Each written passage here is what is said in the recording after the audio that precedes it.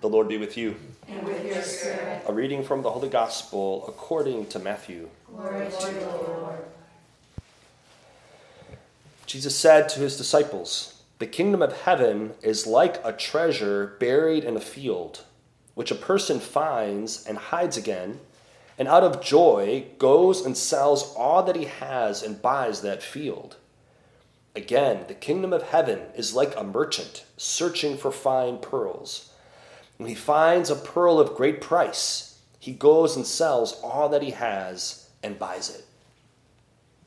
The Gospel of the Lord. Praise to you, Lord Jesus Christ.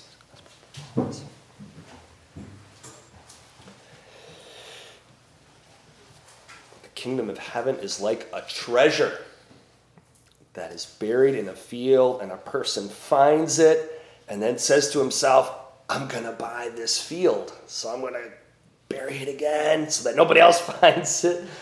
And then I'm going to go and sell everything I have and buy that field." So in our modern day terms, it's worth selling out for. It's worth sacrificing whatever it takes to possess that gift, that treasure. So God is giving us this treasure. He's giving us this great gift of salvation, of eternal life. He's giving us really the gift of friendship with himself. We are called to communion with him.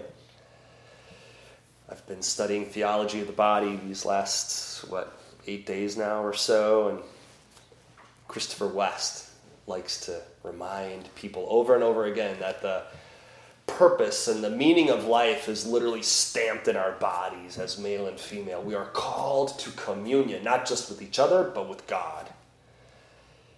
And that God himself is literally a communion of persons.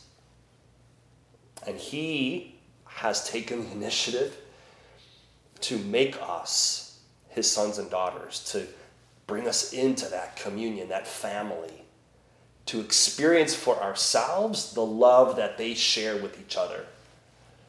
How about that? God is life-giving. God is life-giving. And it's not a sad life. It's not a boring life. It's not a solitary life by any means. It's a life of communion. It's a life of joy. That's our ultimate destiny. And he knows that we live in this valley of tears, so we all struggle to experience that. We all have to wrestle with our own fallen nature. We can't forget about that. We have to wrestle with everyone else's fallen nature and the world itself, which tends to distract us from seeking our true happiness in God. So everything around us is really meant to remind us and to point us to God.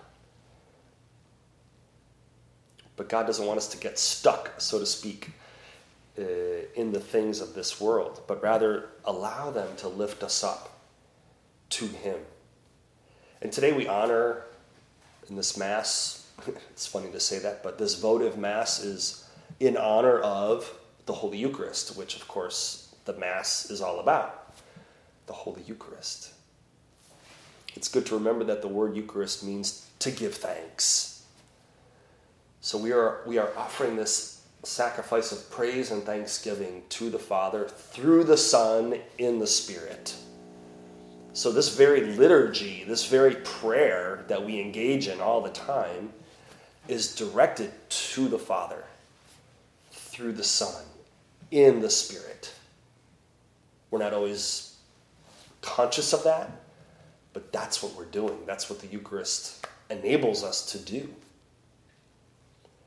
And so we thank God today for this life-giving gift of the Eucharist, the source and summit of our Christian lives.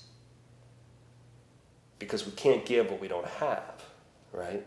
We can't expect to just live like Jesus if Jesus himself didn't give us the power to do that, the grace. So through the Eucharist, we receive the grace, God's power and presence to live like Jesus, to be transformed. So our transformation is not something that happens when we get to heaven. At least that's not what Jesus had in mind. It's not what God had in mind when he instituted the Eucharist. What he had in mind is that our transformation would start here and now through this sacrament, through all the sacraments. That our friendship with him would take on this great intimacy even here and now, so we don't have to wait to get to heaven to experience heaven, so to speak. God wants us to have a taste of heaven here and now. Again, especially through this gift of the Eucharist. But we get other tastes of heaven through our friendships with one another, in family, and even in nature, in your cup of coffee, whatever it may be, that speaks to you of God's goodness, truth, and beauty. So we thank God today for the gift of himself, the bridegroom offering himself to us, his bride, to give us life and to unite us with himself, to bring us into the presence of the Father in the Spirit. And it's there that we are refreshed. It's there that we're fed. It's there that we are transformed. It's there that we are affirmed and blessed and healed and forgiven and encouraged. It's there where we're meant to feel at home, really. It's there where we're meant to feel at home. And then God says, okay, now you go out after this little taste of heaven here, and you share that. You spread that as best you can, according to the gifts that I've given you.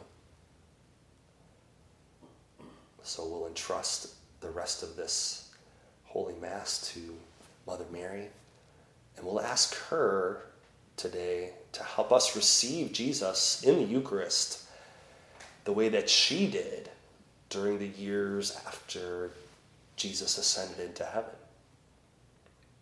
It's always good to remember that Mary herself attended Mass and received Holy Communion at the hands of John, for sure, and Peter, I'm sure. And so you can just imagine with what devotion and love Mary received that gift of the Eucharist. For her, it would have been like another Annunciation, another Bethlehem.